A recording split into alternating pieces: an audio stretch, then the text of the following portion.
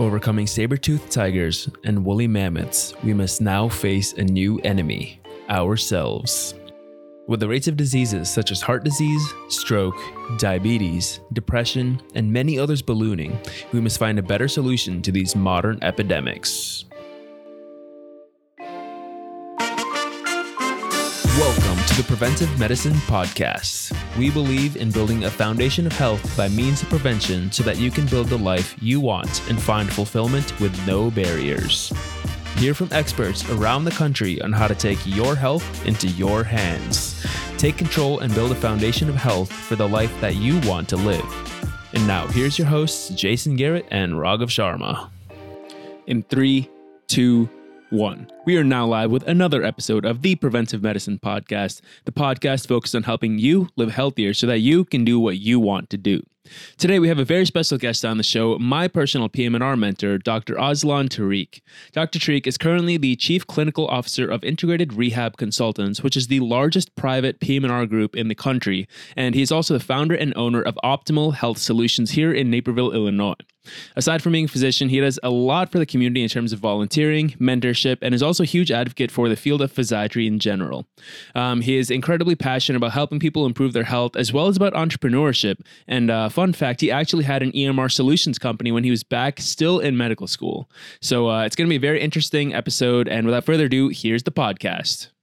Well, I'm going to give you a little more background before that, maybe hopefully to encourage other students, maybe or other listeners out there. So I've had a number of barriers in my life. So when I was 17, I was living in Pakistan. I did my high school out there, and my parents still lived there actually. So I decided to move to the US and get my undergrad degree. I was 18 in New York, fresh off the boat, as they call it. And then pretty much had to learn the language, learn the curriculum, learn the way of education, and had to kind of be super determined and obviously very focused to get through, and then finish undergrad and then apply to medical school, got into medical school obviously here.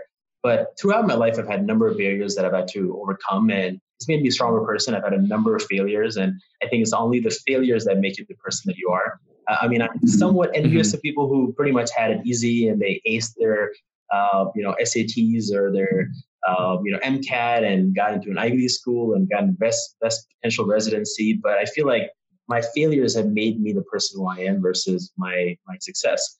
But those failures have made me an entrepreneur because I've always had to think out of the box and always had to go above and beyond. And some of these things obviously I've talked to you about already, but the person that I am is because of my failures. And I encourage students and residents, anybody else, to learn how to fail. Because if you've never failed, you don't want your first failure to be, after finishing training and being an attending, because you really don't know how to manage it at that point. But I'm sure you guys understand, you've messed up in exams and that kind of stuff. But anyway, that's kind of a background of my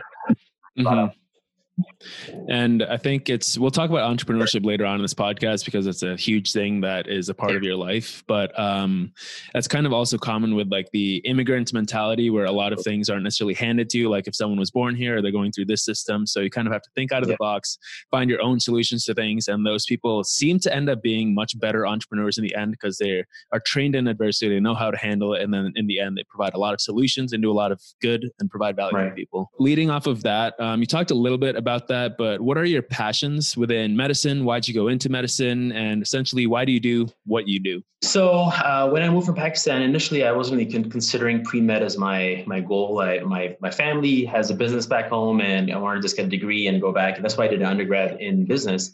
But halfway through, I had an opportunity to rotate or basically do volunteering at a hospital. And it was a simple thing. I wanted to use that as an exposure to medicine, and that led me to working as a CNA summer job in a nursing home. And I really realized how much work there is to being a CNA. And I was lucky enough to meet a physician who was working in working in the hospital. And then he encouraged me to basically, step up and take more science classes and go to pre-med. And that opened up that. And then once I realized that I could make a difference in people's lives, it was very, very, satisfying to actually do that versus being in business or being in IT and tech and stuff. That led to me doing a post-bac and then going to medical school and on and on. But, one of the things that I've learned, and because like I said, immigrant, mentality is I was on by myself, and pretty much there was a lot of pressure on me that anything especially because I don't have a family here, that I had to build my own. And if I failed, my backup was to go back home, but I had to make my own. And for that to happen, I had to go above and beyond and work as harder than anybody else, and think outside the box and ignore the failures and just keep stepping it up. And I'm lucky that, throughout my life, I've typically tried to take the path that people don't take. So whether that's going to DO school versus MD school, or going to PM&R, which no one even knows PM&R is, or especially right, at that or starting time. my own practice, or even just don't start your own practice, or starting a business while I'm in medical school, or anything else that I've done in my life. I've always tried to take the path that people don't want to take usually. And I feel like that's the reason for my success, because I feel like I have all these different basically skills that other people might not have. And they're like, how do you do that? I'm like, well, just because I'm self-taught, I go above and beyond. I try to learn everything, and I have different skill sets. So I'll talk more about skill sets later on. And that's something that I want medical students to really have, is don't just be that science person or just that I want to do medicine. You have the brains, you have the time, you do have the time. And even though it sounds like you don't have the time, a lot of times I'm always studying, but you have the time to do other stuff. For example, you're one of the examples, and Jason is, but you can gain more skills. You should know how to code. You should know how to set up a website. Even if you're in medicine and even if you work in the hospital setting, you should know those things. And it's easy. It's not that hard. Yeah, I think one of the things that will resonate with our listeners, which hopefully will have a wide variety, medical students, doctors, just everyday folks as well, is that non-traditional route for things. Like I myself had a similar route. I was actually planning to pursue a PhD in exercise science, and then worked full time doing nutrition consultations and coaching at a gym, and then did a post-bac as well, and then applied to medical school. So in the same as you, I feel like there were a lot of failures along that path that kind of forced me to kind of alter things and learn. And I think that's a great kind of almost like failing is a skill. Like you learn how to fail and then use it as a positive instead of just letting it just bury you. So, and I think the earlier you experience that in this process that we're in is the better. Like you said, I think the faster you fail and learn how to deal with it, the more you can use it as a launch pad in the future. Absolutely. I knew people in my medical school who had never failed, who would always ace their classes. And the first time they had a failure, it was a big shock for them. And actually some of them dropped out. So they just couldn't handle the pressure. But I knew that, like you said, if you have earlier failures, it makes you the person who you are. So you persevere, you work extra hard, you kind of find ways to motivate yourself. Sometimes the failure can be a big motivator. For some people who are not able to come back from failure, it's tough. They can't really succeed in life because life is full of failures. Agree. Yeah, I think my biggest failure during medical school is probably getting like a 50% on my first histology exam. And it's not like the largest failure, but even then it kind of went the preventive route of making sure it doesn't happen again. And really kind of hunkered down and fixed my studying strategy and whatnot after that. And it really transformed, I guess, my medical school trajectory from what it could have been to what it is now. So failure is definitely a huge teacher. And I think that's very undervalued. People talk about it a lot, that failure is a great teacher, but no one puts themselves out there to either experience failure or to change themselves after failure happens and go that like preventive route of making sure this doesn't happen again and maybe changing their trajectory. Yeah, and I talk about a lot more now, is the imposter syndrome. You guys know about that? That's much more of a buzzword now. When I was in medical school or undergrad, no one even thought about that. But I actually felt that, I don't know if you guys have felt that, but I felt that I don't belong in this medical school. I don't belong. I can't be a doctor if I fail, But the person who comes last in medical school is still a doctor, and the person who's first is still a physician. So the imposter syndrome is a significant issue. I think it's more common now. I'm hearing a lot more in medical school and pre-meds as well. I don't know if you guys see that or not. Yeah, and I think, it's one of those things that, like, for me, that those experiences happen like in the application process to medical school. So that had totally changed my mindset going in. But personally, I had a struggle I got in on my first try, but I was rejected by vast majority of schools I applied to. My post-bac was riddled with some adversity and like just poor decisions on my part, trying to work full time and do some other things. But like, I think getting to medical school, that I was already in that mindset of like, okay, that like almost not making it was my failure of like, okay, now I'm ready to tackle this thing and handle that adversity. So in another sense, I think that, as we are talking about the preventive medicine, side of things on this podcast. I think so many people experience failure with a diet, with an exercise program, with their health. And then they don't know how to bounce back. So I think learning how to fail in that sense is good too. Like, oh, well, I did an exercise for the last 4 weeks. I went off my exercise plan. Like, how do you deal with that? How do you then get the ball rolling again and go back to those good habits? I think failing is going to happen at some point in health and life and business and all that stuff. So definitely a very applicable concept in so many areas. And that's the exact same mindset that I have for my patients. Exactly. That's why I'm talking about failures, because I train my patients to learn what to do when they fail. Like, because a lot of times their goals are, I'm going to be pain-free, or I'm going to lose 150 pounds, or I'm going to eat perfectly. And as soon as they have that first failure, like, well, I'm a failure, so might as well go back to my normal, and then they kind of go in that, spiral of like, well, I failed, hence I am not worthy, and then I'm not going to do more. And then they basically, give up. So the patients that I have who have gained 200 pounds over the last, 15, 20 years because of a number of reasons, that's usually where it starts off. They fail and they feel like, I'm an imposter, I can't do this, and so I'm just going to leave it. So, for my patients, I train them more about, you are going to fail. So be ready for that. And when you're going to fail, you're going to have some accountability. Accountability is from your trainer, your nutritionist, your physician. I am your partner in this. So regardless of being a weight loss thing or gaining muscle or a pain issue, you are going to fail, but we are going to keep you on track. And you got to set the appropriate goals. Your goal should not be, I'm going to lose 150 pounds. It should be, I should feel better. I should feel stronger. I should have better sleep. Have appropriate goals at the right time makes a significant difference in accountability. Yeah. And I think because you have dealt with a lot of patients that are going with that route, and the goal of your practice that you founded is to help patients with weight loss. Kind of on your website, it says with maybe specific medical conditions where they might not be able to lose weight otherwise. Are there some different practical tips, or what practical tips do you have for these people who are trying to become healthier and practice preventive medicine in a sense of losing weight, getting healthier, and in that sense? Yeah, sure. For what I've seen, and the science actually proves it, is 75% of weight loss is what you eat.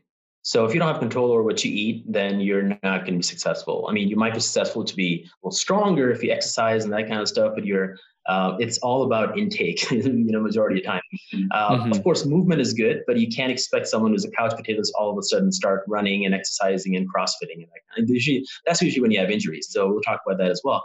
But with our practice, and there's enough evidence of this that patients trust physicians. That's still there. Thank God for that. And a lot of times, even though they get information from social media and Facebook and Instagram, Twitter, whatever, but if a physician makes them accountable for losing weight, stopping smoking, exercising, they need to listen to the physician.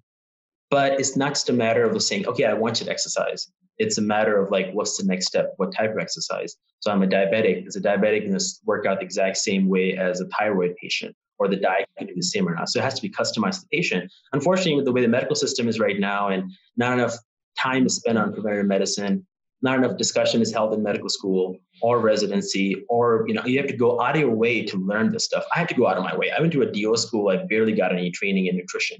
You have lectures about carbs and proteins, and then an internship, forget it. You're working hard. You're just focusing on keeping the patients alive. Residency, you get specialized in certain things. Unless you do a fellowship in integrative medicine, or there's not enough knowledge that is given to you while you're training to go out of your way, which is unfortunate, no doubt. There should be residency curriculum that's based doesn't matter which residency you do. It doesn't matter if you do orthopedic surgery, neurosurgery, or pediatric or oncology. It should be a rotation on just nutrition and fitness and wellness, but that's not happening right now. Regardless, the point is that, not every single patient is treated the same way. It is based on their medical issues, their medicine, their psychological background and their current status, and then obviously hormones and food allergies. I mean, there's so much that goes along with that. Supplements, it's complicated. And I know that I can't do it all, which is why, we have a nutritionist on staff, a personal trainer, chiropractor, a functional medicine physician. I can't do it all, but if they come to see me for a specific injury or pain or whatever issue, if I'm the team captain and I'm the leader and I held them accountable and I give them feedback on how they're doing when they fail, it motivates them to keep on doing it. So that's where I keep myself as, grounded. Like, okay, I'm going to talk to you about, this is an appropriate goal. these are your tools, but if you fail, I'm here for you. It's a partnership. I like that approach. So when you're working with a patient, obviously, specifically, one of the things in physiatry, which I'll let you kind of expound on, what is physiatry, what are the goals, how did it become an individual practice, that sort of thing. But I think pain is one of the main reasons people go to the doctor, especially, chronic low back pain, and chronic pain in the United States is a big issue. So knowing that pain is a very complex, multifactorial experience, how do you go from point A to point B in a patient who has no understanding of, they just know that they're in pain? How do you take them through that education and kind of explaining how things are going to progress forward, and also to set those expectations of, my expectation is not to be 100% pain free, it's to restore function or whatever the goals you set are. How do you walk them through that? Sure. Well, talking about physiatry itself is a specialty that's based on function, and it's improving function or optimizing function of any body part. Obviously, the MSK neuro-orthopedic systems, not the organs itself. The specialty came out of back in the 40s and 50s after World War II, with all the patients coming back, the military coming back with injuries, with amputations, and that kind of stuff. And then is slowly kind of evolved into managing brain injuries, spinal cord injuries, stroke, MSK, sports, pain, and this kind of expanded all over the place. But the goal is still function.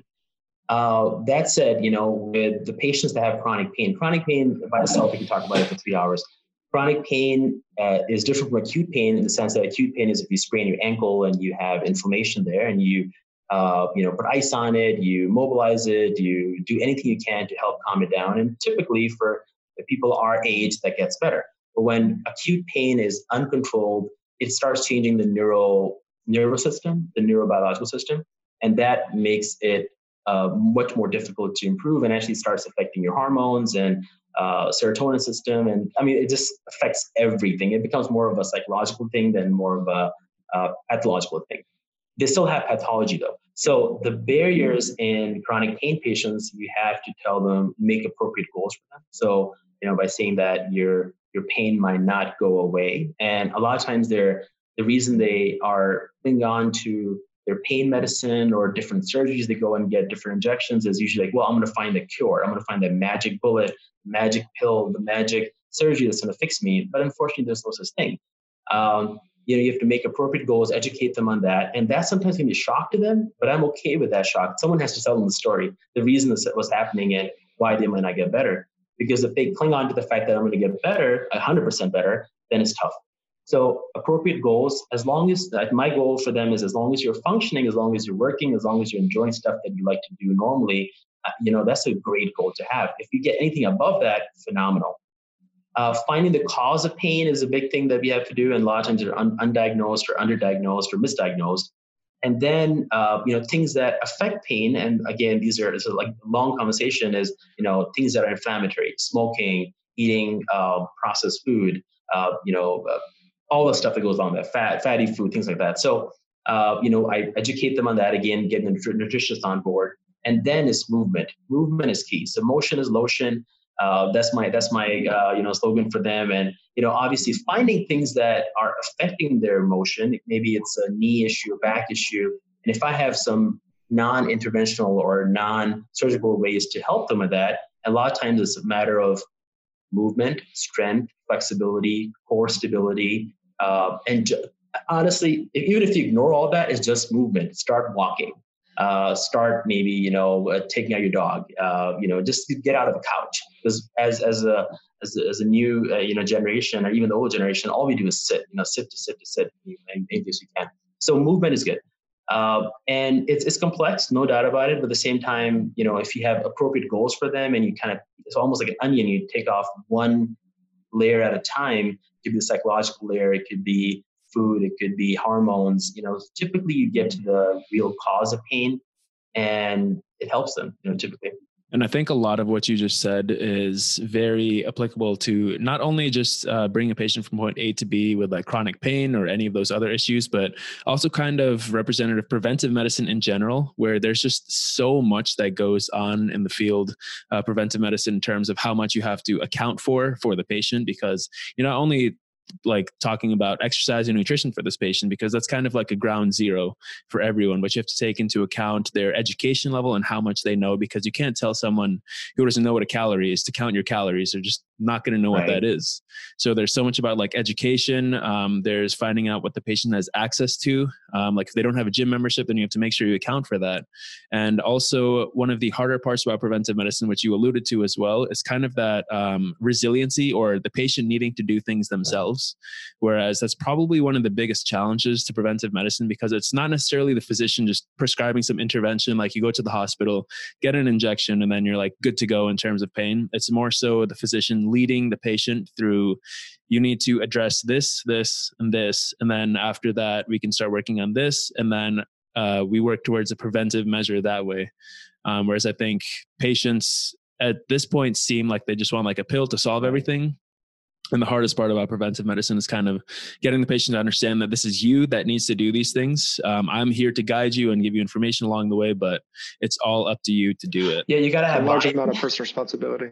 Right. You got to buy in. Mm-hmm. The patient has to really, truly believe that's going to help them. So for the buy-in, for me, the way that I do it is I create a partnership that, so we are a partner in this. This is a long-term goal. It's not going to happen overnight. There's no special pill. There's always asked me, is there a pill that will help you lose weight? Or is there one pill that's going to, fix all my food, issues? Not necessarily, but this is a partnership. It's a long track. You have many failures. When you have failures, I'm here to help you with that. Your body is your body, and your hormonal balance and everything is specific to you. And I can't fix it in one day, but we can get there. And then to give them an idea, a lot of times what I do is, I'm sure, we should do that, is what is your life going to be when things are better? So giving them that future image of their ideal self makes a significant difference. Because usually I tell them, like, you'll be able to play with your grandchildren, you'll be able to go out hiking, or you could be able to run a 5K you always wanted to run, or be pain-free. So giving them that perspective of what the ideal setup is will help them. And that's what I do in my normal life as well. Like I was talking about before, the failures that I had.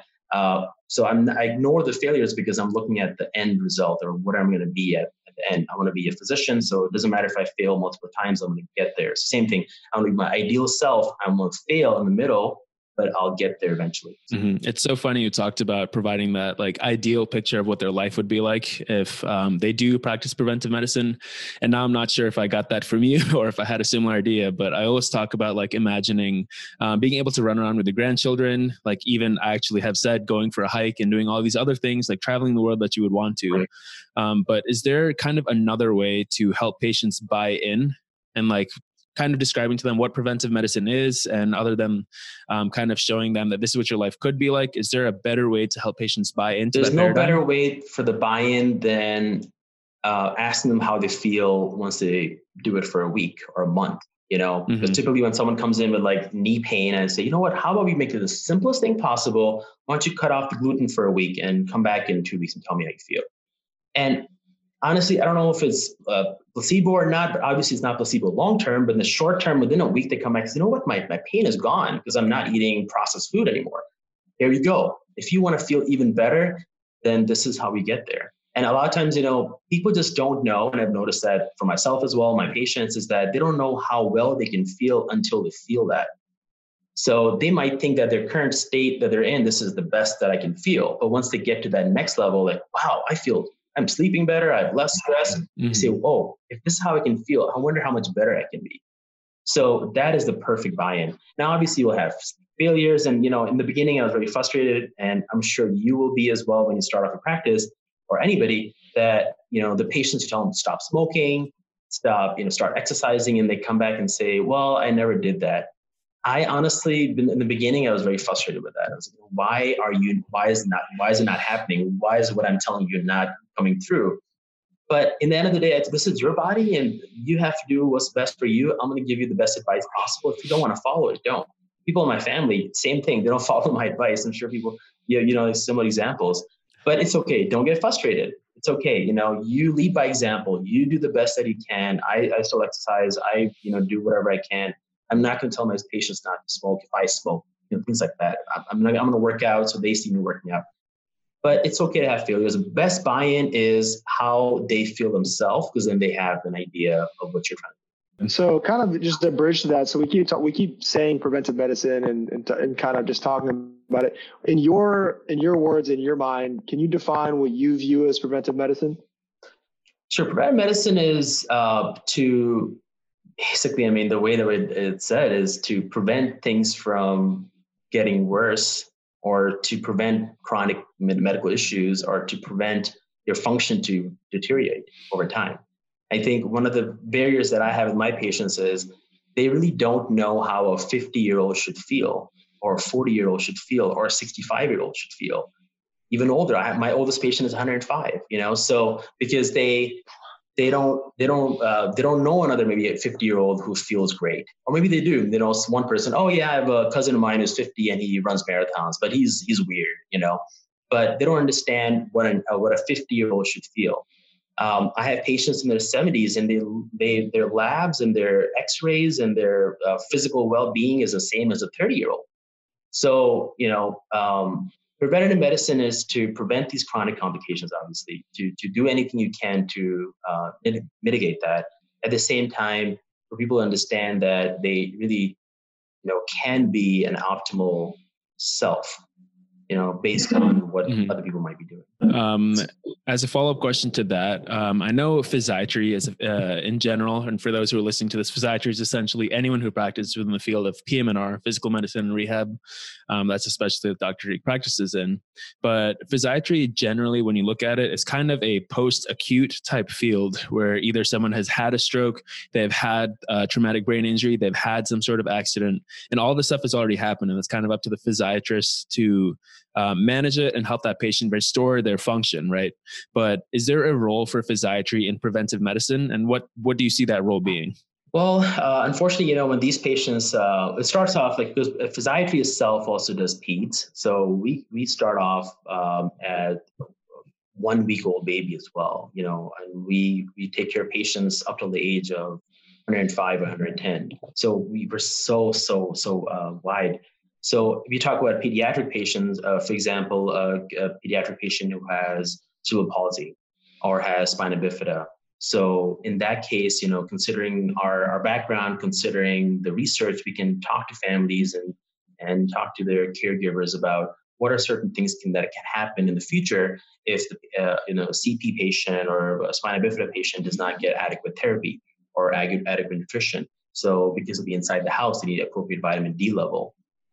If they don't get enough rehab, they get contractures. I mean, that's the basic stuff for peds. And then as it goes up further up, preventive medicine for, we know that the risk of osteoporosis for someone who is Caucasian, female, thin. So by encouraging them before they get the osteoporosis to start doing some weight bearing exercises to gain muscle, because they are already prone to osteoporosis, getting enough calcium, vitamin D, and then, getting the scans to, catch it before it actually becomes a compression fracture, to catch it before they have a fall. A big part of my practice is fall prevention. So I know that after a certain age, especially if you have a number of medical issues, you're a significant risk for falls. And so falls are one of the most expensive things that we take care of in a healthcare system, because they usually lead to fractures, and they almost always lead to decline in function post-fall and the fear of fall. I mean, this is a very, broad, question to answer, but with our training, we can actually predict a stroke patient, what kind of issues they'll have. Now that someone has stroke, they're immobile, hence they'll gain weight, hence they'll become diabetic, hence they'll end up getting ulcers, hence they'll get an amputation. So I can see the trend way before. So my goal at that point after a stroke is not just, well, if a stroke now you're going to have to basically deal with it, is okay, now is the time to start managing your intake, and not just to take up smoking, because the chance of having a stroke again is really high. So, having trained in the academic center, obviously, and, I spent a lot of time in neurology and other practices, barely any time was spent with counseling about preventing the next thing from happening. Once you have a stroke, there should be enough discussion about how to prevent a second stroke. Once you have a fracture, there should be enough discussion about how to prevent the next fracture. Because the fear of fall, and again, I can go on about this, is fear of fall is a significant issue for decline in patients. Because when they fear falling, They might have had a fall, which actually didn't cause any injury, but once they have that fear, it makes them less likely to be active. And once they're less active, then they have more decline, which makes them more likely to have more falls. So one of the barriers that I have to do with my patients, because majority of them are 65 and above, is to get rid of that fear of fall. And how does that fear of fall go away? Is therapy and exercising. And once they become confident enough, then they have less fear. So that PM&R is a big part of us is actually preventive medicine. I think what you said a lot about like prevention at different stages, going all the way from pediatrics to those older patients, is prevention can be implemented almost anywhere. And it doesn't necessarily just have to be in like healthy patients that are like between the ages of 20 and like 50 that have had no conditions. It can also be in patients, as you just mentioned, who have had a stroke, but how do we prevent the next stroke? So when I was on like my neuro rotation, we obviously dealt with a lot of stroke patients, and obviously you deal with the acute stroke there. But I think the physician that I was working with did a fantastic job of also making sure with every single patient to address the stroke risk factors to try to mitigate those for the next stroke, because someone may have suffered a stroke and it could be like not that bad, not that consequential, but if they don't change anything, they could have another one, which ends up being like the one that gives them significant disabilities. So I think it's also important to not only look at preventive medicine in the scope of just healthy patients, but also in those patients that have already maybe suffered something, but how to prevent the next thing. And I love that you mentioned that. And one thing I like that you said too, we talk, Raghav and I talk about a lot is building resiliency in individuals that we see and people we work with. And I think that, almost it's like a re-identification of self for someone who had a fall, they had a stroke, they had a car accident, something big happened to them, but there's still all these other things where preventive of future things, future bad or adverse events is still possible. And basically having them kind of build up that resiliency to not be afraid of falling, to go out there and exercise, to change their diet. And it kind of allows them to rebuild that view of self and into a more resilient, functioning human being. And I think that really has a stronger impact on quality of life, especially 65 and older, like you're mentioning. I think, as we shift gears and think about quality of life towards the latter portion of life, I think all these things in preventive medicine are still very important, but we don't really think about them because it's elderly folks, or people kind of have that, it's whatever, they're supposed to be frail. They're supposed to be, in reality, we can change that paradigm, hopefully, and make people kind of change that thought process into, 65 doesn't have to mean, or 75 doesn't have to mean I'm stuck at home, and that sort of thing. And I think I read a book, Lifespan by David Sinclair. I don't know if either of you read that, but essentially it talks about how the human lifespan is starting to increase, and with novel therapies or interventions that are upcoming, that the author of this, who is a researcher at Harvard, I believe the institution was, but he says that humans he doesn't leave out the possibility that they're going to live to 120 and 150. And then you have all these people that are like reaching their 60s and they're like, all right, we're at the end of life. It's all right for me to be frail. I can just sit here and do nothing all day. I'm going to die anyway. But when we look to the future, if people do actually start living to 120 and 150, it's important to start developing that resiliency, as Jason talked about, into these patients. Because if you're at 60 years old and you're living to 120, you're only 50% done. And living as like a couch potato and not doing anything for 60 years just sounds absolutely horrendous.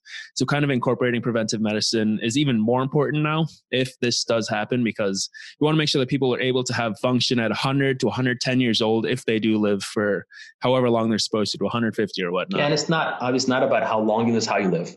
So I told my patients that I'm trying to add life into years, not years into your life. A cancer doctor or oncologist will look at 0.1 increase in, life expectancy, or, even 1 month or 1 week. For me, that's not important. It's that extra month or year or, decade that you have. How are you actually living in that time? So, because I have plenty of patients who are palliative or hospice or bed bound and things like that. And I'm like, is there really worth living in that setting?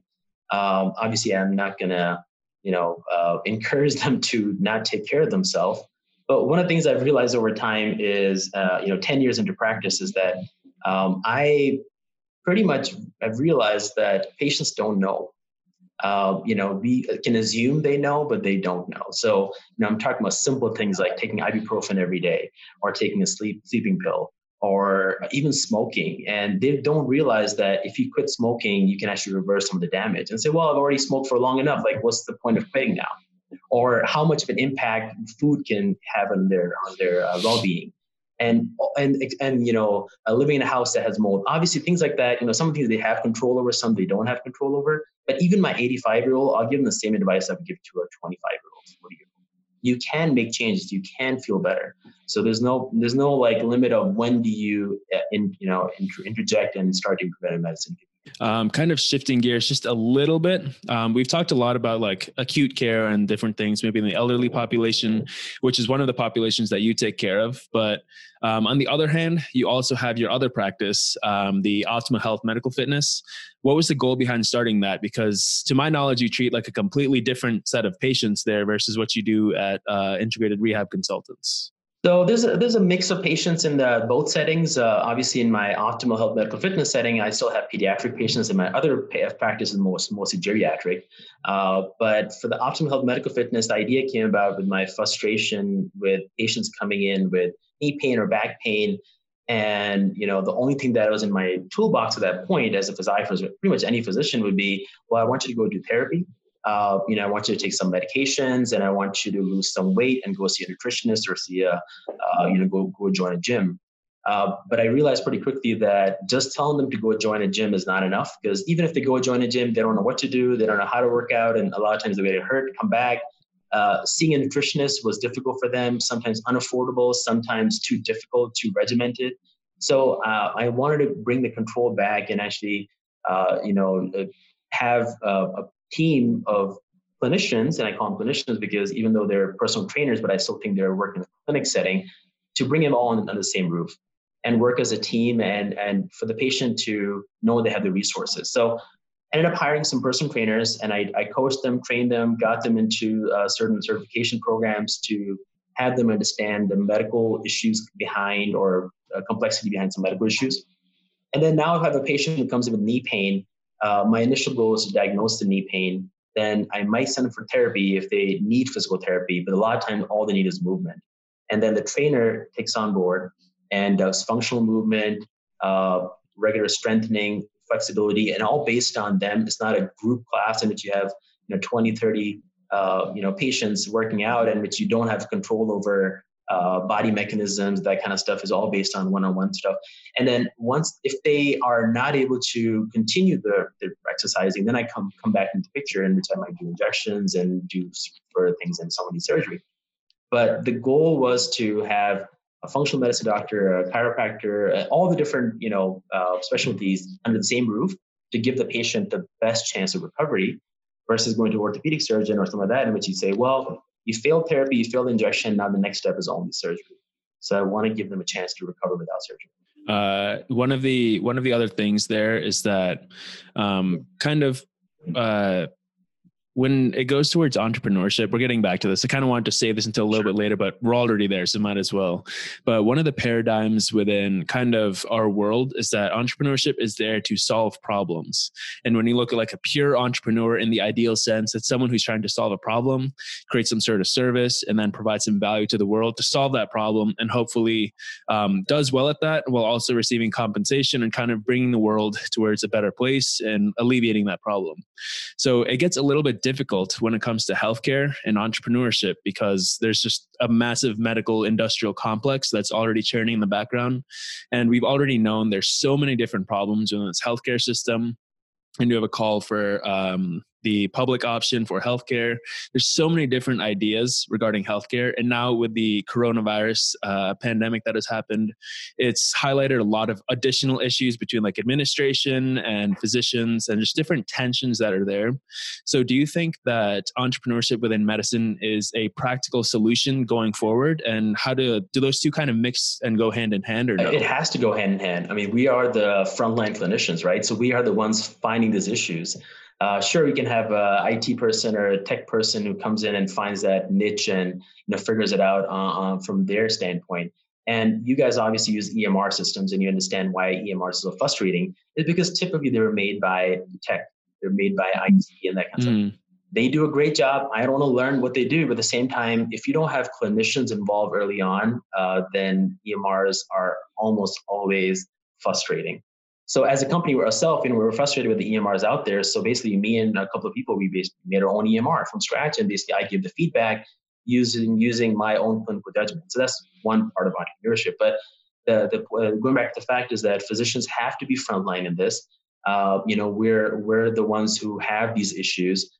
And we're the ones who can actually find the best possible solution for them. But we can't do it by ourselves. You have to have other people who know what they do. And that's one of the things that I've learned as a leader is I can't do it all. I should know how to do majority of things, or at least I should have an idea. I shouldn't be, completely clueless about certain things, but at the same time, I'm not an expert at everything. So for example, making a website, could I have gone and learned how to do WordPress or coding? Absolutely. But I knew what I wanted and I know enough about it to know when it doesn't look right, but I hired someone to help me with that. So the same thing with that, with entrepreneurship in the medical setting, you basically have to find the problem, and there's plenty of problems. And the only way you find the problems are when you're in it. You might have already seen some issues that you're like, I wonder why that's happening and why this is so slow. And then finding the appropriate solution, and then going to the next step of finding out if there's actually something's needed. A lot of times, there are certain, things that we don't even realize we need until we have it. For example, a quick example of a friend of mine who basically created this one thing. So in the hospital setting, you have catheter bags or Foley catheters. So the way it works is that you have obviously catheter, and then you have a bag next to the patient, and the nurse has to go in to see exactly how much was excreted by the patient's kidney. But my friend came up with an idea that how about we create a small valve that goes into the catheter bag, and then through Bluetooth, it connects with the computer system and tells the staff how much urine was secreted. And then you have an exact idea of per hour. He got that idea basically because he had a problem. He found a solution. He found tech people to work with him to create the patent for that, marketed it, and sold it. So that's just one example of it. There's hundreds of examples. Right now, with tech being such a big part of medicine, telemedicine, things like that, there's many other issues that we have out there. So anyway, point is that we have to be frontline. So kind of piggybacking off that in a more clinical sense. So PM&R is one of the areas that's kind of a burgeoning field within PM&R is regenerative medicine.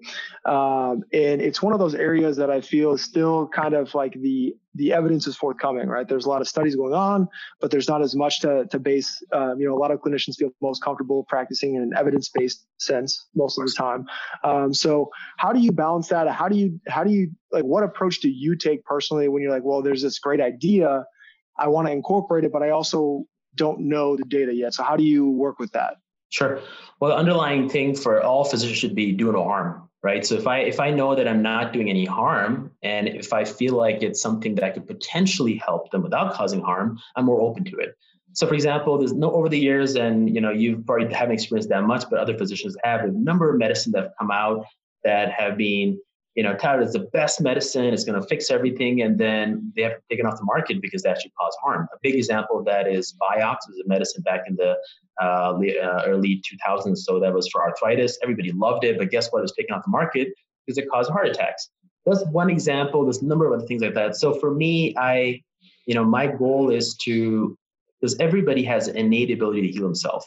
We have enough of if you have the right nutrition and exercise and no chronic issues and inflammation is not elevated, you have the ability to heal yourself.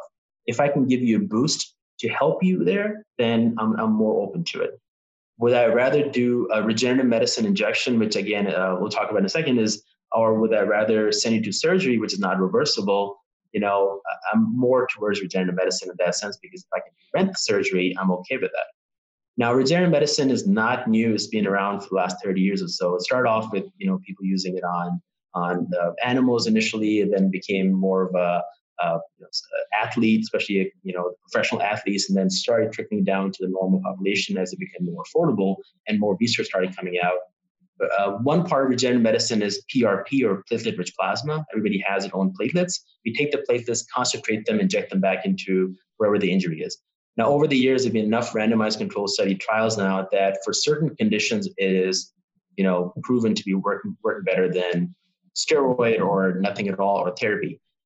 But that aside, for regenerative medicine, for me in my practice, it is not my first thing that I offer. It is always diet, nutrition, exercise, Let's see if we can get that better without doing any injections and without taking many medications.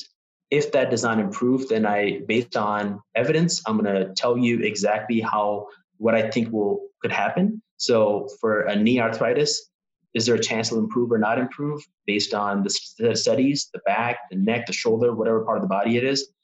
Then giving them reasonable expectations of what could happen. Regenerative medicine is not a magic pill that if you give one shot, it fixes everything. It's not going to fix a completely torn rotator cuff or a completely degenerated knee or disc in the back. And unfortunately, what ends up happening is a lot of doctors will give those promises and then they don't work, and then you have bad press. And then based on that, then what your goals are. And then if it doesn't work, then we always have surgery. So, for me, it's laying the foundation down with the patient about why it could work. What can you do now to make it work better over time? Because if they're a smoker, obese patient with a number of chronic issues, I tell them right at the bat that it's not worth it to do regenerative medicine. You're paying out of pocket a lot of times. It's a low chance of working. You might as well go towards something else.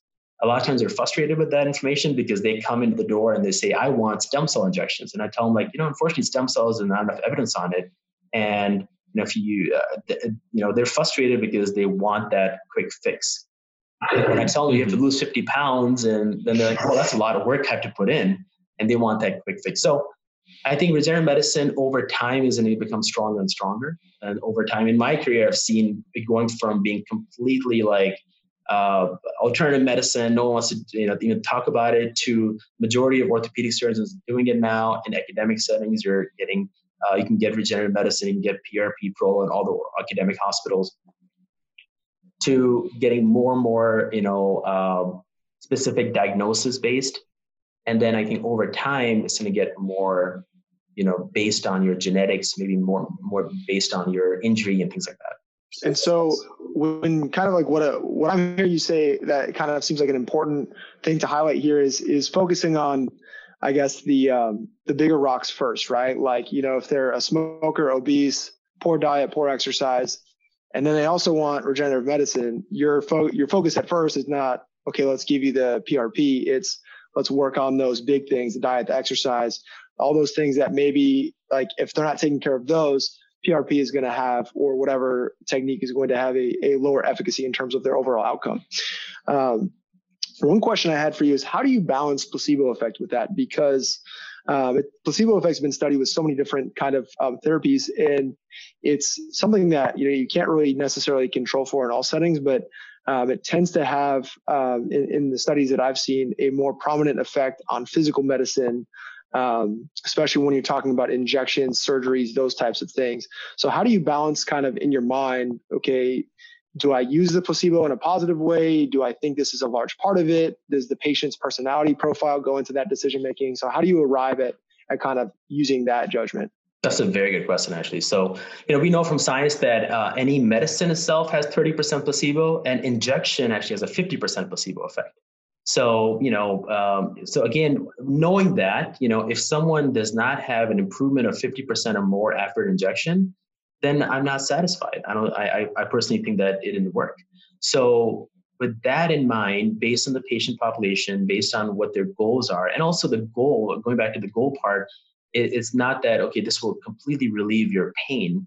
My goals are more based on function. So I could only walk a block before, but now I can walk 2 blocks and still 50% better.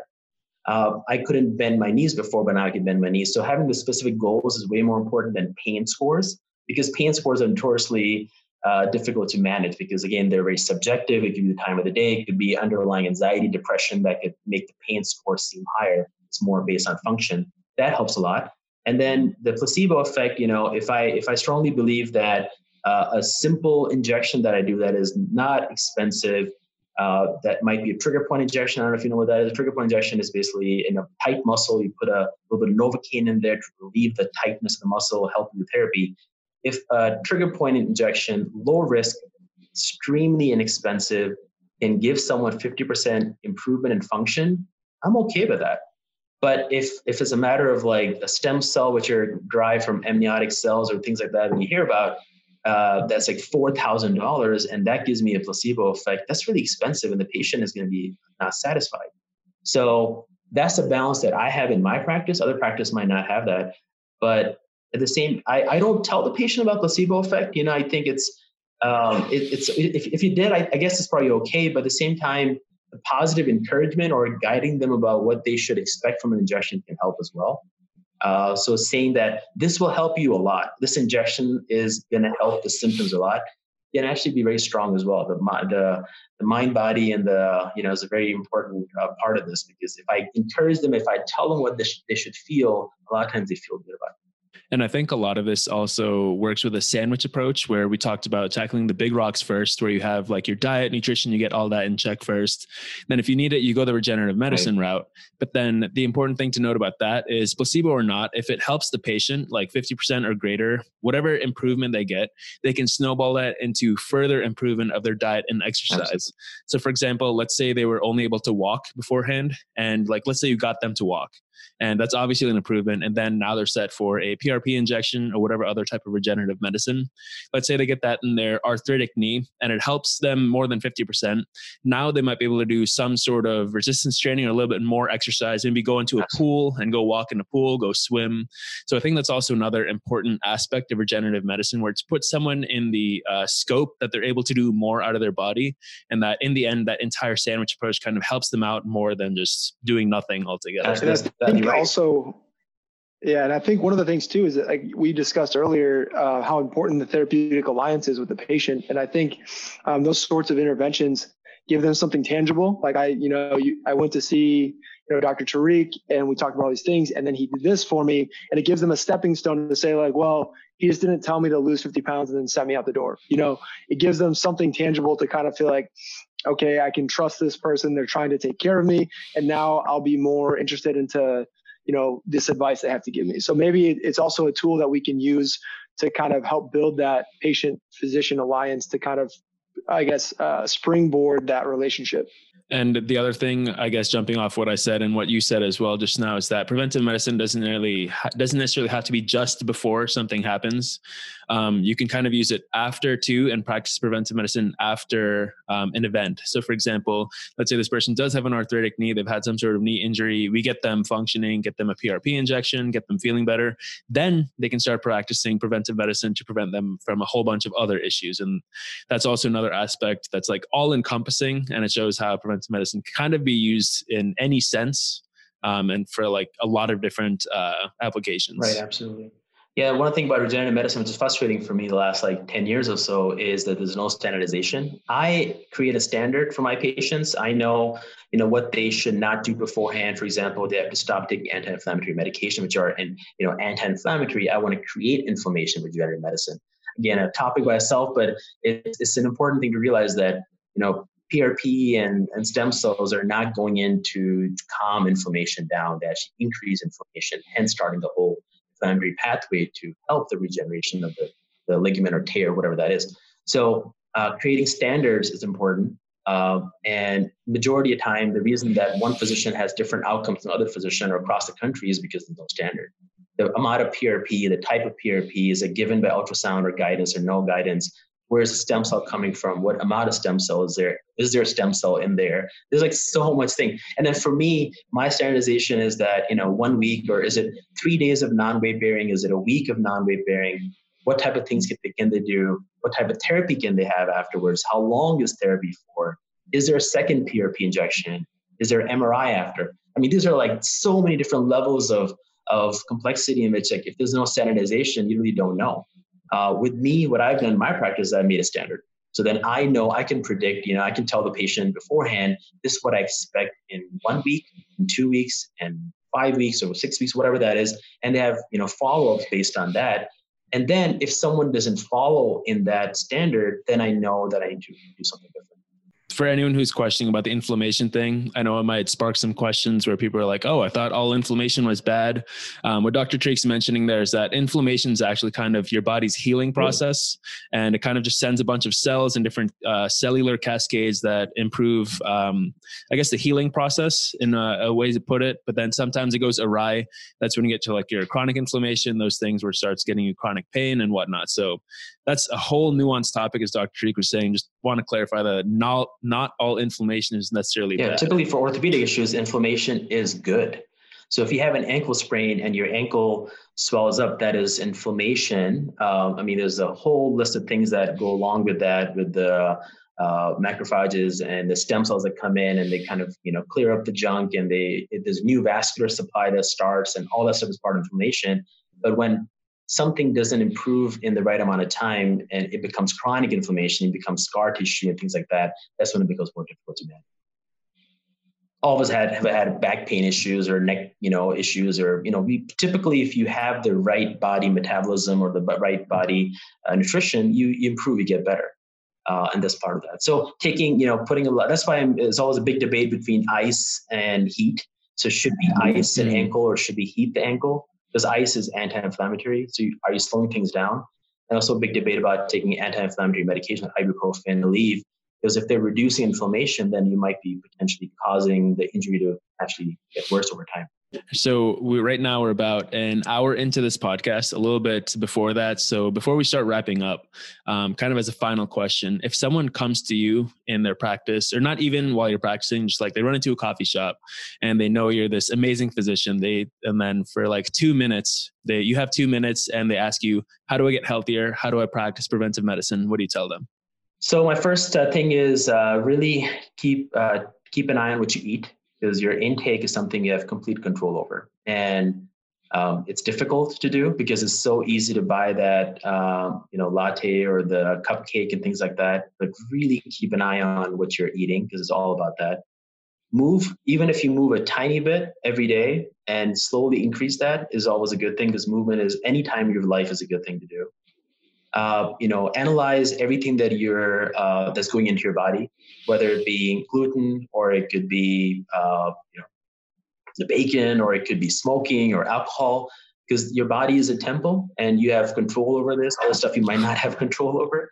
You need to keep an eye on how you manage this, because if you don't take care of it now, then it's going to come back to haunt you later.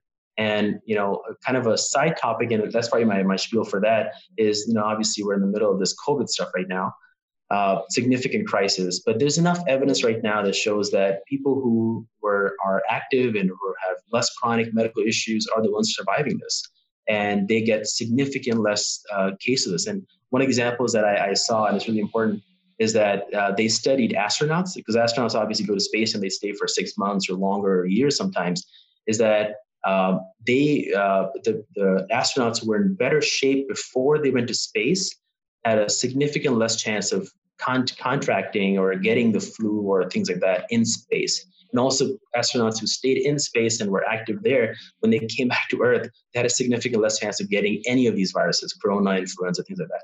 So right now, because we're in quarantine or social distancing, does not mean that we should not be active. So exercising every day is still an important part of it. So if I was talking to someone, I talk to my family members about this and my friends, is that exercise as much or more as you did before. And it doesn't have to be lifting heavy weight. It could just be cardiovascular stuff like running, jumping jacks, anything you want to do at home, because eventually a lot of us will get the virus anyway. The stronger you are now, the better the chance of surviving. Yeah, for sure. I don't know if that fit in the 2 minutes though. You might have run out of time. But thank you for this podcast. We talked about so many different things. We kind of spanned this span of whatever there is to talk about in preventive medicine, and kind of representation of how varied the field of physiatry is, and varied on what you do within your life and how you practice medicine.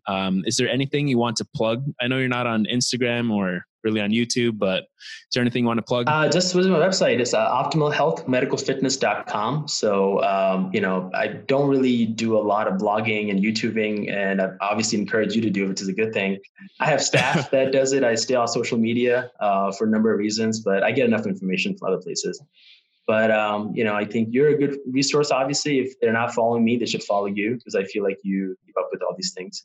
All right. So you heard it. If you are in the Chicagoland area, head to why can I never say that?